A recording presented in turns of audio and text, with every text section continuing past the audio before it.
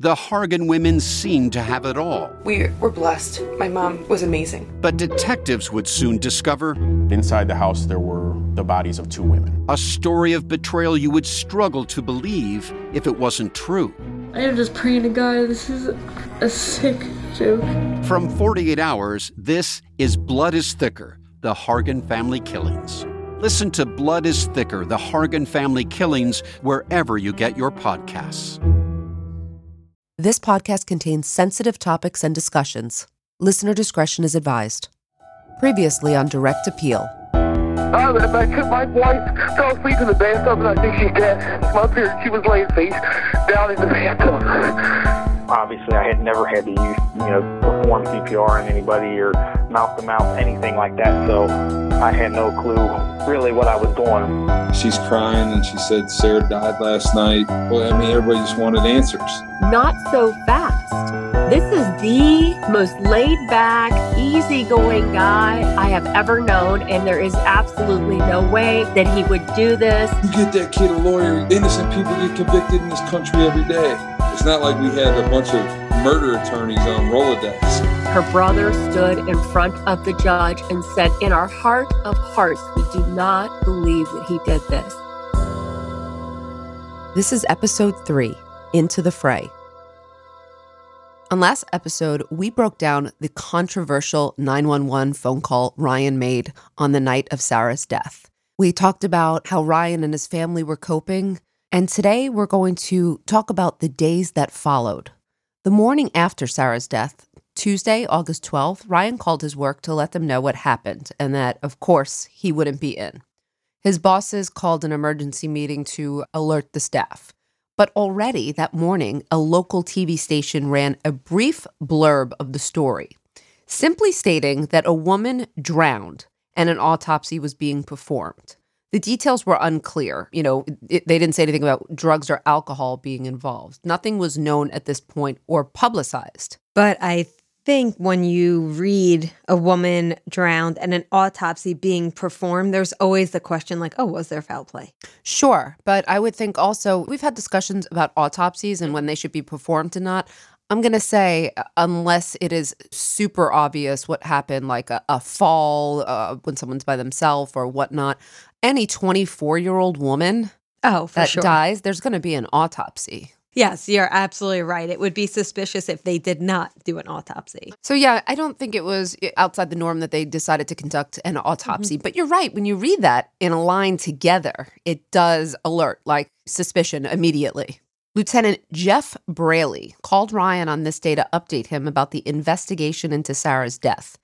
Jeff Braley is going to be a key player. He's really the lead investigator on Sarah's case. So Tuesday, August 12th, we went to the funeral home. It was just making the funeral arrangements. Obviously, it's nothing Sarah and I had ever talked about. And that day, we were going to leave as when Sarah's brother told me that the detective Braley had called him and they were trying to get a hold of me. So when we got in the car, it was Sarah's mom, her aunt, me, and my mom. I called Detective Braley, and he basically just said, just wanted to touch base with me to kind of learn about what was going on. And I'm like, oh, okay, great. I really want to know what's going on. And he asked if I could come in. I said, yeah, I could come in right now. And he said, no, just wait till tomorrow morning. We just kind of want to update you on the investigation. So that was where that conversation was left for me to come in the next morning, which would have been Wednesday. None of us thought anything skeptical of it. I mean, I didn't even think twice about it. I just thought they were going to tell me what happened to her. I guess I was naive in the fact that, didn't even understand that, he was a detective, not a doctor. So I didn't even think twice about it. And really, even at that point, I don't think it was really sunk in too much that anything was going to happen. It wasn't until later on in the evening. People came over to my mom's, obviously, just to console everybody and whatnot. And her friend, Kathy Cook, basically told my mom, he should really get an attorney if he's going to talk to this cop tomorrow morning. And so my mom told me, I'm just like, no, why? What do I need an attorney for? So anyways, later on in that night, I got on the phone with my friend Zach, who was a defense attorney, and he basically told me after I kind of explained everything. He's like, oh, yeah. He's like, you need to get an attorney. So Kathy, through whoever, she got a hold of Charlie Rickers, and I ended up on the phone with Charlie Rickers that night, and I walked him through everything, what had happened. And he said, I don't care if you hire me or not. And he said, but do not go in there tomorrow morning without an attorney. Seems like Ryan got a lot of good advice from the people around him, huh? Yes, he's very lucky because not everyone is getting that type of advice. I mean, did it end up helping him? I'm not sure. Well, not necessarily. I mean, this happened actually in season 1, too, when we were talking about Melanie. Melanie was also fortunate, if you recall, that she had a strong support system and she also had money to hire an attorney. And usually that works out better for you. And it didn't work out for her. And I don't know if you could say it will work out for Ryan, but I can say this. If Ryan had gone in by himself and answered questions, I don't know that he would have fared any better. I was going to say, how so. much worse could it have gone, though? Well, we already talked about his sentence in the beginning, right? We talked about the fact that it's not a spoiler alert, he was convicted eventually and sentenced 15 years to life. However, if he had gone in and spoken, they would be then interpreting everything he said, right? So then it's not just the 911 call. Then it's not just what he said immediately. They would be interpreting his affect, his stories. They'd try to confuse him. He'd probably have gotten flustered. Maybe he would have falsely confessed. Who knows? That's what I'm saying. So he could have either falsely confessed, or they might be like, you know what? I think we see real premeditation and we're going to go for a top charge. So there was true. I think it could have worked out worse for him. And I think he did get some really good advice about getting an attorney. And Charles Rickers, who we'll get to in a minute, Charlie, as he calls him, was his attorney. But meanwhile, Sarah's autopsy was conducted at the Miami Valley Regional Crime Laboratory by Dr. Russell Updegrove, who was the Warren County coroner. And Doyle Burke was present as well. If you recall, Doyle Burke did the initial examination at the hospital. And didn't he conclude that there was no signs of trauma to the body? He did. But that's an initial examination. So Updegrove issued a preliminary ruling on her cause of death because he's doing the full autopsy. And the cause of death was drowning. The manner of death, he said homicide. That escalated quickly. Very quickly, Amy. Burke seemed like, if I recall, his report was that there was no telltale signs of murder. Absolutely. But there's no record of the conversation they had afterwards. Or maybe one influenced the other. Maybe nothing at all happened. But we don't know if there were external factors that influenced. This was a very quick ruling. Too quick. They don't need to provide reasoning for their assessment. Well, he does provide reasoning, and we will go through that. And we did contact Dr. Updegrove, but as we'll continue to say, if Dr. Updegrove is listening and would like to come on the show and discuss his findings, we would be very happy to speak with you still. But the tides had changed here because we were talking about an initial finding of an accident. We don't see any telltale signs of murder. And now he's declaring this a homicide. And really, this sets the wheels in motion to charge Ryan with killing Sarah, though Ryan still wasn't quite aware of this. He knew that he was under some type of suspicion, right? And I think he knew they were investigating it, but I don't think it had at all sunk in that he was going to be charged with a serious crime. Well, at this point, it doesn't seem like there was much evidence against him. I don't think he thought so. But now, instead of Sarah's death being a tragic accident, it's a murder. And there's only one suspect. Well, that's exactly right. There's only one possible suspect. So that's also a problem. It's not like you can point to anyone else. They were clearly alone in the home. Yeah, exactly. And there was no sign, I remember saying earlier, there was no sign of a forced entry or break-in, or it was very clear that he was the only person in the home. He was the only person. But I have to tell you that I spoke with our pathologist, who I'll introduce in a little bit, and I've read in forensic books, taught a crime forensics class, that there are other factors that should influence autopsies. Have you heard this before too? Yeah, but I don't necessarily agree. Okay, well, why? If I understand correctly, some of those factors include looking at the person's relationship. They're kind of doing almost like a victimology, like doing a profile on them. Mm-hmm. I just think we should look at the evidence in front of you and not be clouded with all these other things. I guess some would counter that by saying it completes the picture. For example, you look at Ryan's case and they find that there's Oh, well, he has a girlfriend on the side. He has a large insurance on her. I'm not saying that It's it for should. the court to decide, though, not for a coroner. Well, some coroners or medical examiners, and by the way, there's a difference between one. Coroner is the old term, medical examiner is the more recent one. And some say that all the factors together, taken together, help the ruling. I understand your point. I don't necessarily agree with that. I've just heard that and read that before. But also, one thing, they didn't have Sarah's medical records. They couldn't have had them that quickly. How would they know her prior history? Did she have a seizure disorder? Did she have... Yes, her mother and Ryan could answer those questions, but there's actual documents that should be used in these determinations. It also doesn't make sense to me because there were no defensive wounds. I know we're going to talk about other things on her body that were questionable, right? But generally speaking, there were no defensive wounds. There were no wounds on Ryan. There was no reason for them to look at this as a homicide. Unless they knew something I don't know. I can answer. I mean, I know exactly what the answer is to that. No other viable explanation. Yeah. But that's awful. That's not at all the standard, but I know. Nobody can wrap their mind around a healthy 24-year-old woman dying in her tub from some unknown cause. And I think that's the answer. There's going to be more answers along the way, by the way, and I will describe some of the reasons why perhaps he was charged and why this became so salacious. But as you mentioned, you don't even have the medical records yet. No, this is a deterrent. So I think this is way too early to make this determination. I mean, we're talking about a couple days here.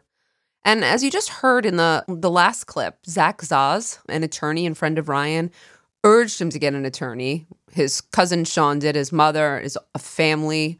And he said that he contacted and retained Charles Rickers. Oh, Charles Rickers. He is a very successful lawyer in that area. We know him. He was a past president of the Ohio Association of Criminal Defense Lawyers.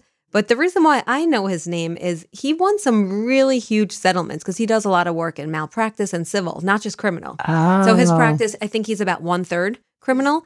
But does that make him a boutique when you do like a number of things? Okay. But I don't remember if it was in the interview we had with him or if I read this somewhere, but murder wasn't very common in this area of Ohio. So a lot of his cases were malpractice civil cases. But he's a member, have you ever heard of this? The $1 Million and Multi-Million Advocates Forum? No, what is that? I have no idea what that is. It's a group limited to lawyers who have won million or multi-million-dollar verdicts and settlements. Oh. I want to be a member of that club. You got to go to law school first, eh? I know, but isn't that interesting? Oh, that really is. And I didn't realize that he practiced that much in terms of civil. He's very successful in malpractice and civil. He was definitely a prosecutor as well. He was also like president of like the county's bar association. Like he's a big deal. Right move for Ryan. Well, we'll see if it was the right move for Ryan, but he was a very, very reputable attorney, and we did get the chance to speak with him. And, we asked him what his opinion was when he initially heard from Ryan. When I first got the call from one of his family friends, I believe I immediately called him there right after that. And in talking with him, I did not think at that point that there was a murder case. They didn't arrest him that night, meaning the night that Sarah died. And based on what I was hearing, at that moment, I did not think it was a murder case. And by the way, he had already talked to the police after he called 911 when they arrived. He talked to the coroner's investigator that evening at the hospital where Sarah was pronounced dead. And knowing that he had not been arrested, that's why I didn't think it was going to be a murder case. So basically, he thought that he was just going in to hold his hand while Ryan gave a statement. Yeah, little did he know he was in for much bigger involvement.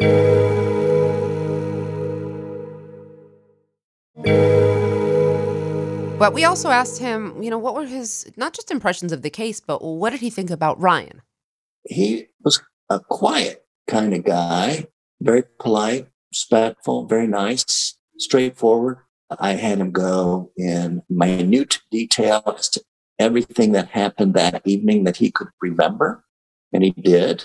I believe he was watching TV downstairs to when he found Sarah, to when he called 911, to how he took her out of the tub as instructed by the 911 operator, to when he moved Sarah with the help of the first responder, which happened to be a police officer, into the bedroom, and he described how he actually picked her up out of the tub, et cetera, et cetera.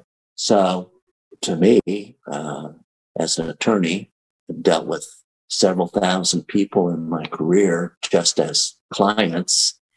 And to me, he seemed honest and obviously innocent. That's a pretty strong declaration coming out of the gates. I think probably too strong. Yeah, I think probably so. I mean, he said that he didn't fit the profile. And now I do understand. I know, I see you waving your hand. So I think that everyone's describing Ryan kind of the same way. But how many cases do we know where the husband did not fit the profile? Well, especially at first glance, right? So right. When you do some digging, there are patterns that emerge. But at first glance, I would say most people said Scott Peterson and Chris Watts were quiet, nice, good family men. Oh, yeah, with no histories. Picture perfect family, white, middle class, no history of violence, but leading scandalous double lives with cheating and girlfriends.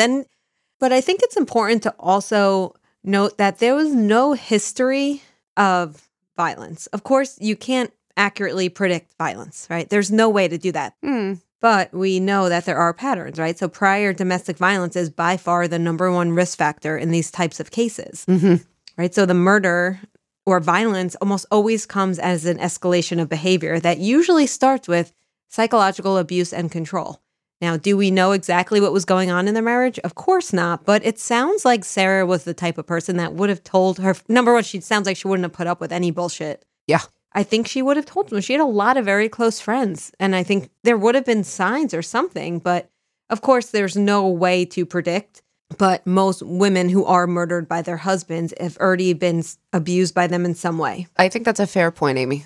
Obviously, there are women that are adept at hiding this, but I don't think there was really much of an insinuation here that Ryan was abusive. I think this is more of a he snapped kind of thing. I don't think there was never an established pattern of Ryan being abusive towards Sarah that I could see. And we know people snap, of course, but that's not as common as some of these other situations. Right. And it doesn't apply to this, but I just want to say that there are predictions of dangerousness. We have like actuarial tools where we can predict the level of violence or level of dangerousness among certain offenders. But what I'm saying, if he doesn't have a criminal history, so you can't just by looking at someone say, but you're right, of course, you can predict dangerousness or future violent behavior, but that usually works with an offender-based situation. With someone with no history, then there's no real accurate prediction of any type of dangerousness. So Charlie said that nothing about the case seemed suspicious to him. He said Ryan paid him $1,000 to handhold during the meeting with the police on the morning of the 13th. However, that meeting would never happen. And in fact, Charlie Rickers called Lieutenant Braley on behalf of Ryan. And when they spoke, Braley said he didn't want to talk to Ryan anymore. He assumed that Ryan was guilty. Ryan hiring a lawyer added fuel to this fire for those who doubted his innocence, and this story became a media sensation. Again, totally unfair to judge someone guilty because they exercised their right to hire a lawyer to protect their freedom. People who believed that Ryan was guilty would attack his supporters for being naive or being stupid, for believing that Sarah had fallen asleep and drowned in the tub. His supporters would say that the prosecution's case was weak, that there really wasn't any evidence that he did anything, and that Ryan would never have harmed Sarah. Images of Ryan were all over the TV, newspapers, and internet. This is very sensational, and one of the reasons is because this was like the first homicide that I think had happened in this area in something close to a decade. It sparks people's interest because you wouldn't expect it. Yes. It's this happy, newlywed, white, middle-class couple from this quiet little town. It's, as you said, it's sensationalized, but people grab onto stories like that. I think so. After Rickers spoke with Lieutenant Braley, Ryan spoke to Rickers, and he and his mom, Ryan and his mother, essentially went to Rickers' office together. And it was then that Rickers gave Ryan some very shocking news. I had no idea, yeah. I mean, everything's kind of coming together at that point, and now I'm starting to get more and more scared because I'm just like, I'm not understanding what's making this kind of trickle to the point where it's at. And then he called me and told me that they didn't want to talk to me anymore, and that they were performing another search warrant on my house and that I should go in to his office. Well, I went and sat in his office, and that's basically when he told me they're probably going to charge me with murder. I didn't know what to. I didn't feel anything other than just like swift pain in my stomach, like just complete knots, like nothing I'd ever felt before. You have 1 minute remaining. And I just couldn't believe it. I kept asking him why. I don't understand. So now the new media headlines on the 13th and the 14th really read Hamilton Township murder. Amy, can you read us some of those headlines that were going around? On August 14th, the Cincinnati Enquirer, which was one of the most popular papers in the area, posted an article. The main title of the article, New Husband Charged in Tub Death, and then the byline, Suspect Calls it an accident, and then in another area, Prosecutor Cited Trauma to Body. I read this one, Amy, and it was an early report, so I thought this one was pretty even-keeled, citing Ryan's lack of criminal history, a lot of his supporters, they were newlyweds. There was an indication from the prosecutor about the trauma, but I still felt this was not biased, but maybe more favorable to Ryan in this early report. All right, Megan. Well, then just the next day, there was an article, quote, death charges come as a shock to some. And in this article, Sarah's mother was quoted as saying the following, quote, there was a time when, even before she met Ryan, she fell asleep in the tub. So to have it blow out of proportion all over the news like it was some kind of criminal cover-up, it just befuddles me. Yeah, that's just so shows you the support early on for Ryan. Sarah's mother was very supportive. She said on record, Sarah fell asleep in the tub. And I saw one more on the 16th that read, quote, husband faces aggravated murder charges. Quote, there was a violent struggle. Sarah Widmer's death is Hamilton Township's first homicide in about 10 years and could be Warren County's first intentional drowning of an adult in decades, officials said. What's disturbing about this is that Ryan and his team, they didn't even have a preliminary report yet, but yet he's facing aggravated murder. But it's not only that, it's that officials are saying there was a violent struggle, but there's no report coming out yet.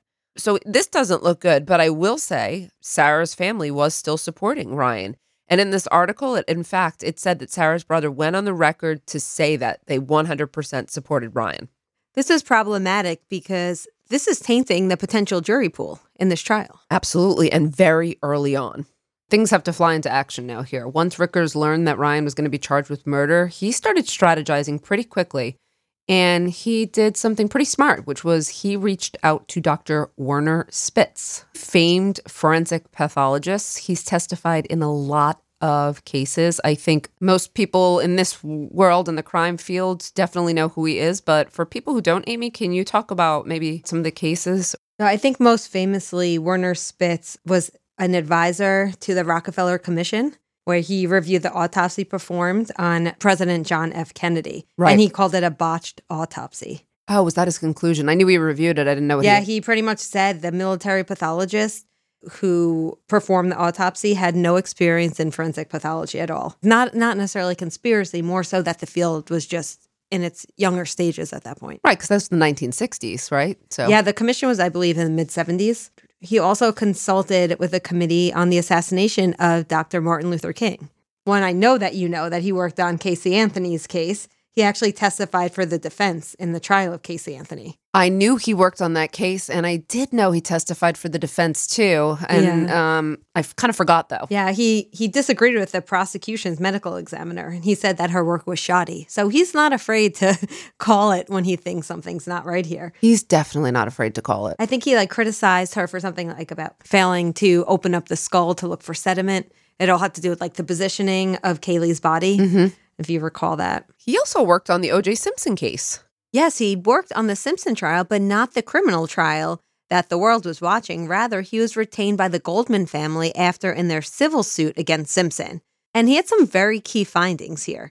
One was that the cuts on Simpson's hands were not due to the broken glass, as he reported, but rather from fingernails. You know what was also significant about his testimony, because I do remember this and I read the book about the civil trial, was his finding that the same knife was used on both Ron and Nicole, because this dispelled the idea that it could have been two perpetrators, which was, interestingly, suggested by another famous pathologist, Dr. Michael Baden. Spitz and Bodden are friends too, but they opposed each other on this matter, if memory serves. And I think it does, obviously, because I was paying close attention. Did you know he had something to do with John Benet Ramsey case? He was a consultant. He reviewed the records? No. What? He actually claimed on a documentary, or he stated that he believes Burke Ramsey was the one responsible for killing John Benet Ramsey. So Burke Ramsey filed a $150 million defamation suit against Werner Spitz. Wow. Happened about maybe like 4 or 5 years ago, so I'm not sure if it's been resolved, but I thought that was an interesting little tidbit. I don't want to get too off track here, but do we know, like, how did he make his determination? He had to do a record review of some type. He just gave his expert opinion, I believe, by looking at documents, existing documents. That's what I'm saying. He did like a record review. But I mean, good for Burke Ramsey. I mean, you can't just go around saying things like that, even if you're Werner Spitz. I mean, I guess you can, or you can't. I guess the courts will decide. I guess we'll figure it out. Okay. I guess so. Regardless, Werner Spitz obviously is one of those well-known forensic pathologists. Yeah. I mean, Ryan's clearly doing as much as he can. He has the right team behind him. He definitely does. So meanwhile, the police got a warrant for Ryan's arrest for murder. He was advised to turn himself into the police, and he agreed to do so. But on the evening of the 13th, Lieutenant Braley and other officers arrived at Ryan's lawyer's office, Charles Rickers, to arrest Ryan. With his twin brother and his mother there, they read Ryan his rights, cuffed him, and it took him to the station to be booked with media in tow. So what's the point here? I think this was 100% for show because shortly after they had a news conference with Braley and Rachel Hutzel. She was the Warren County head prosecutor at the time. And this is all just like 48 hours after Sarah's death. And I think that that was it. She wanted to make that show and have that clip.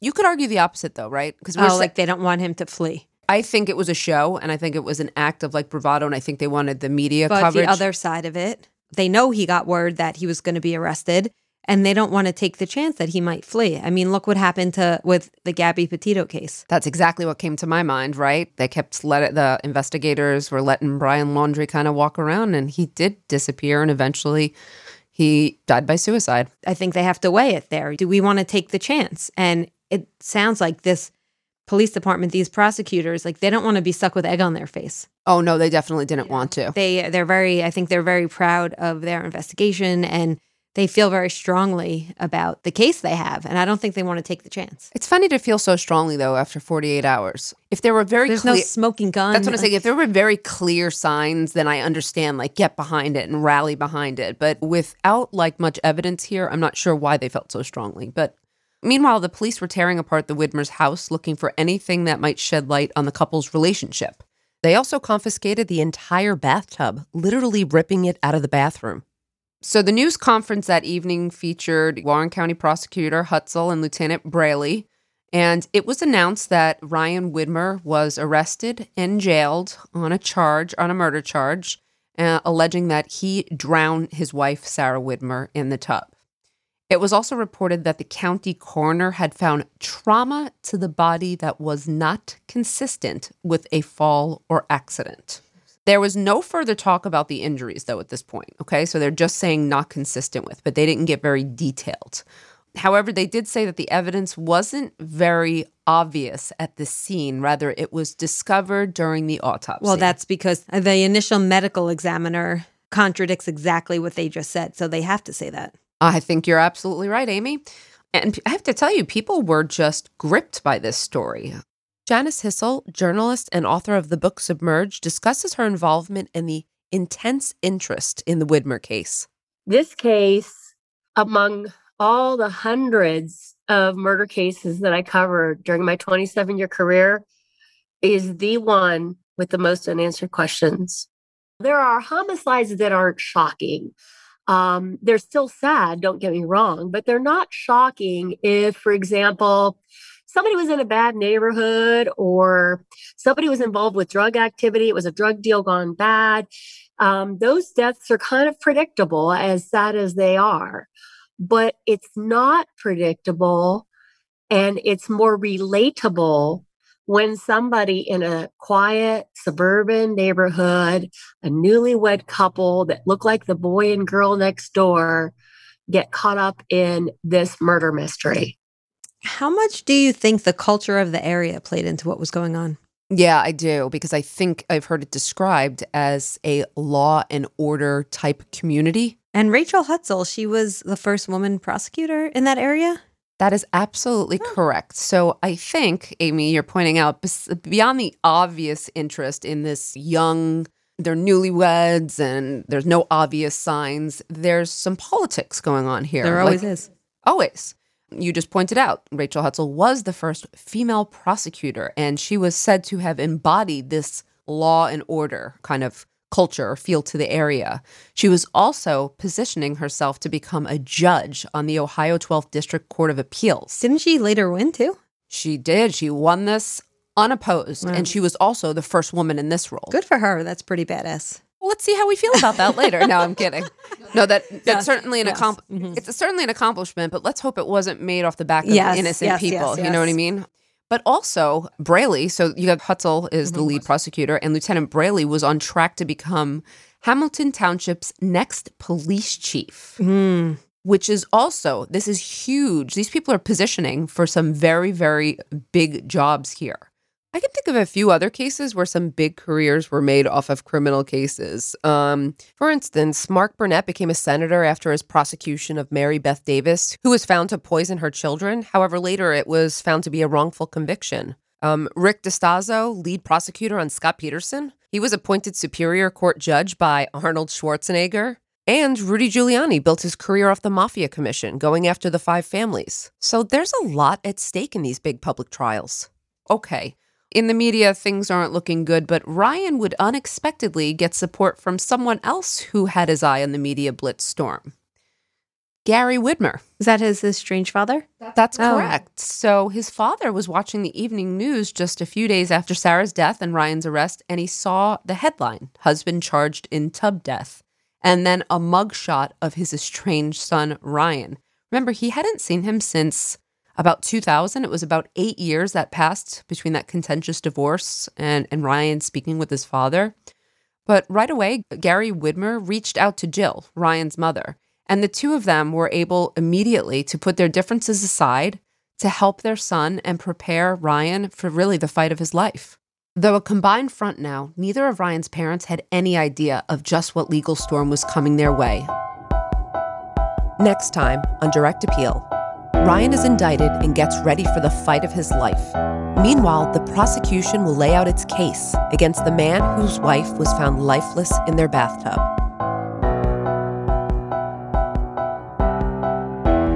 Direct Appeal Season 2 is written and hosted by Megan Sachs and Amy Schlossberg. Our producer is James Varga. Editing by Jose Alfonso.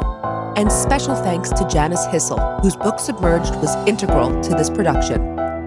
If you have a tip, you can submit through our website or by emailing us at tips@directappealpodcast.com.